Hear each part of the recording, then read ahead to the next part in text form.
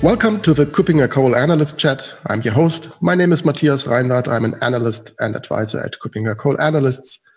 In each edition of this Analyst Chat, I have one guest joining me, often a fellow analyst or another interesting partner, and we have a 15 minutes or so chat around current topics. My guest today is Christopher Schütze. He is Director of Practice Cybersecurity at Kuppinger Cole Analysts. Hi, Christopher. Hi, Matthias, and thank you for inviting me again. Yeah, great to have you. And this actually can be considered as a third episode in a series of episodes that we started with 2 episodes together with Graham Williamson from our Asia Pacific team. And he talked about how to make identity and access management projects more successful. His focus was on solution architecture in the first podcast that we did together. And the second one was about successful IAM project management. We, Christopher and I, today want to talk about IAM processes. So the overall landscape of processes that are required as a whole to make an IAM project and in the future then an IAM operations more successful. What do you think, Christopher, is the key starting point when thinking of successful IAM processes? The first thing really is that you do not think about a single system, for instance, for getting information about your identity, which permissions or entitlements you have. You need something like an overall process framework, which really covers all topics related to identity and access management, because therefore you can reuse some processes. You have specific processes for specific areas like IGA or access federation, or for sure privileged access management.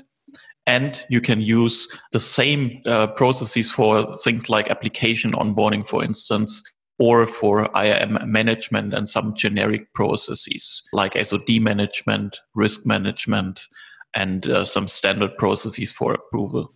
So that means that IAM should also always be considered as something that is well embedded into an overall, on the one hand, cybersecurity process framework, but also at the end of the day, into the business process landscape as well.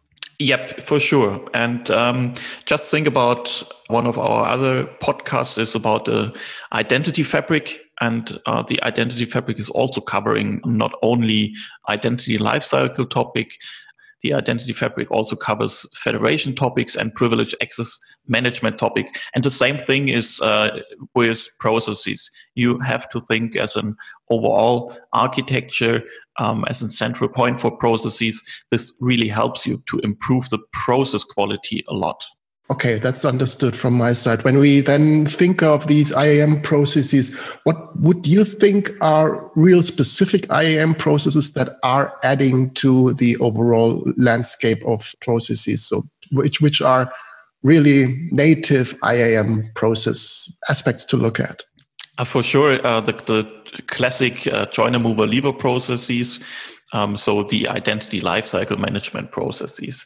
New employees start to work, employees move within the organization, have maternity leave, or leave the organization. This is for internals, but maybe also for externals. And therefore, these processes for joiner, mover, leaver are the most essential thing. But for sure, and this is the thing very often underestimated, you also need good processes for access requests and for approval. So requesting new access to systems, to folders, to shares, to team space, and some corresponding approval workflows behind that, maybe by the responsible person or your manager. And then for sure, you need processes for access review, maybe once a year or twice a year, that someone who is responsible, again, maybe your manager, has a look at your entitlements, if you still need them or if they can be removed. Maybe you are not longer in a specific project working and then it can be removed. And a thing we very often see in advisory that is missing is some good and some integrated model management, for instance, for roles or for business roles or for entitlements in general. Because target systems, which are integrated into an IGA solution, are complex. They change very often. Their internal model changes, and you need processes to cover that, to integrate them into the IGA solution, and to enable managers or responsible persons to request entitlements, to maintain entitlements, and understand what the specific, for instance, description of a role means. So not a technical description like an SAP technical role, so more an understandable description of what does this set of entitlements mean for me. Right. And I think you've mentioned before the identity lifecycle management. We usually also recommend that there is a role lifecycle management and role ownership, so that you, on the one hand, always know who's responsible for a single role and how it is composed, and that this person, a real life person, can change over time as well, so that there's always somebody in the position to understand what this role is for, who is the owner, who is the approver for such a role, and who is capable of adjusting the role over time when embedded entitlements change.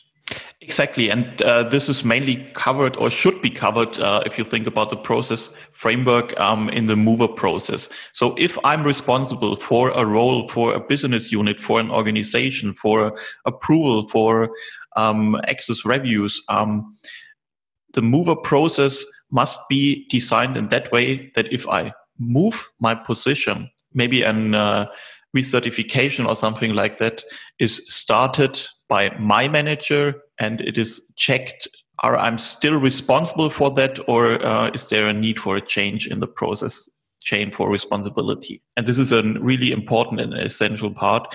And especially the mover process is one of the most complex processes we have in IGA, or at the end for the whole IAM process framework. Right. Okay. So if we then move one step further, this was IGA being composed of model management, identity lifecycle management, access request and approval, and access review. What else would you consider within a well-designed IAM process framework? For sure, everything around privileged access management, things like the management or processes for the management of credentials. So, for instance, for technical accounts, that it is frequently changed or rotated or things like that. Therefore, you need processes. You need processes for deliver the initial credentials the first time and this is more the integration into the general processes like application onboarding. You need to integrate them. Right. Okay. And there's another series of podcast episodes that I do together with Paul Fisher, our colleague from London, and that will cover PAM in more detail. So there will also be an episode about the PAM processes, I'm quite sure. Okay, we have IGA, we have PAM. What else should we think of? Oh, this didn't cover the whole PAM topic, for sure. We also have 3 other important areas like session management. So who is able to review a session if one accessed a privileged function in one of the systems? This is an important thing, especially when talking about GDPR requirements.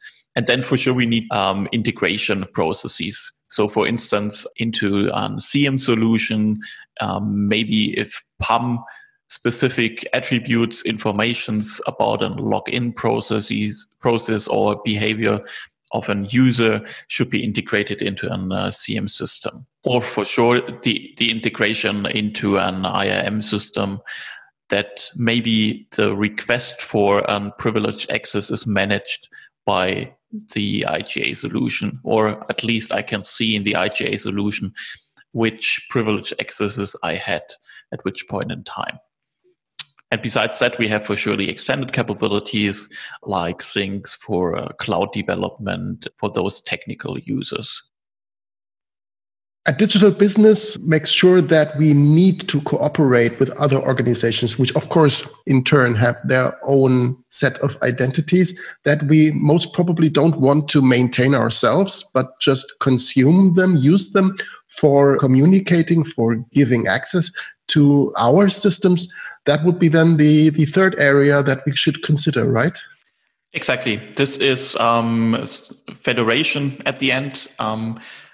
And first of all, if you think about federation, it should improve your internal effort or minimize your internal effort for onboarding or managing external identities. But first of all, you have to integrate the external organization. So you need some onboarding processes here to onboard a set of identities, to trust an external identity provider and its statements about identities. This is the first step. Usually you have something like a sponsor here or a responsible person on side of the external partner who is at the end responsible to allow new identities from the external source to access here. And then for sure, you need the standard processes for accesses, for policy management and things like that. But really mainly federation and very special part of access management. You need to have the onboarding processes and then you can maintain those identities by the external partner. And this is much more efficient than integrate them into your, for instance, IGA, like we did that in the past. So create some external identity types in an internal identity management system. Which also gets more and more difficult because of regulations and the protection of PII. So if they maintain their identities themselves, it's much better than us having to do that. Exactly. And especially if the federated partner is responsible, you do not have to care about the life cycle of the identity. Because if the external identity is leaving the external organization, he or she should also not have access to your organization anymore, because its identity is disabled. Right, understood. So we have the three main pillars that we just thought of. First of all, IGA, then the protection of privileged accounts, and third, the consuming of third-party identities, access and federation. What else should we look at to get to a full picture of IAM process landscape? For sure, we have the topic application onboarding. I've mentioned it with the IGA and PAM processes. Mainly, it's really about onboarding a new application into your IAM service portfolio or into your identity fabric. So you need processes for onboarding. Maybe you create some kind of blueprints for typical authentication and authorization models, which types of user are allowed and things like that. This improves the quality and the speed of onboarding a new application really a lot.